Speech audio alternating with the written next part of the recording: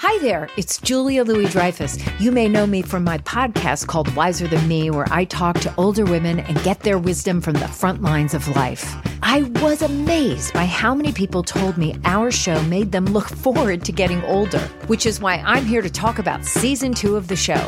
Sally Field, Billie Jean King, Beverly Johnson, Ina Garten, Bonnie Raitt, just to name a few. All hail old women. Wiser Than Me season 2 is out now from Lemonada Media. This is Merriam-Webster's Word of the Day podcast for Tuesday, June 19th. Brought to you by the new Merriam-Webster's Advanced Learners English Dictionary, designed for students and teachers of English as a second language. Learn more at learnersdictionary.com. The word of the day for June 19th is facilitate, spelled F-A-C-I-L-I-T-A-T-E.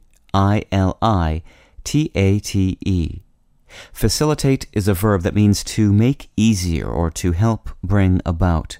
Here's the word used in a sentence.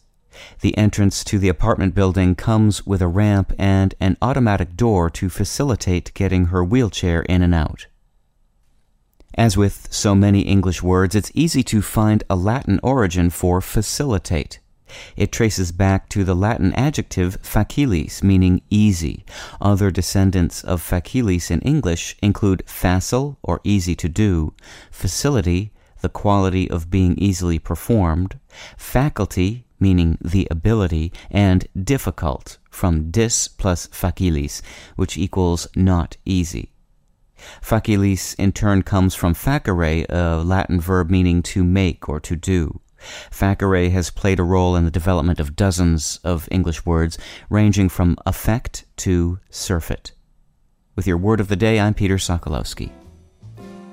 Visit the all-new learnersdictionary.com, the ultimate online home for teachers and learners of English. A free online dictionary, audio pronunciations, custom study lists, and interactive exercises are available now at learnersdictionary.com.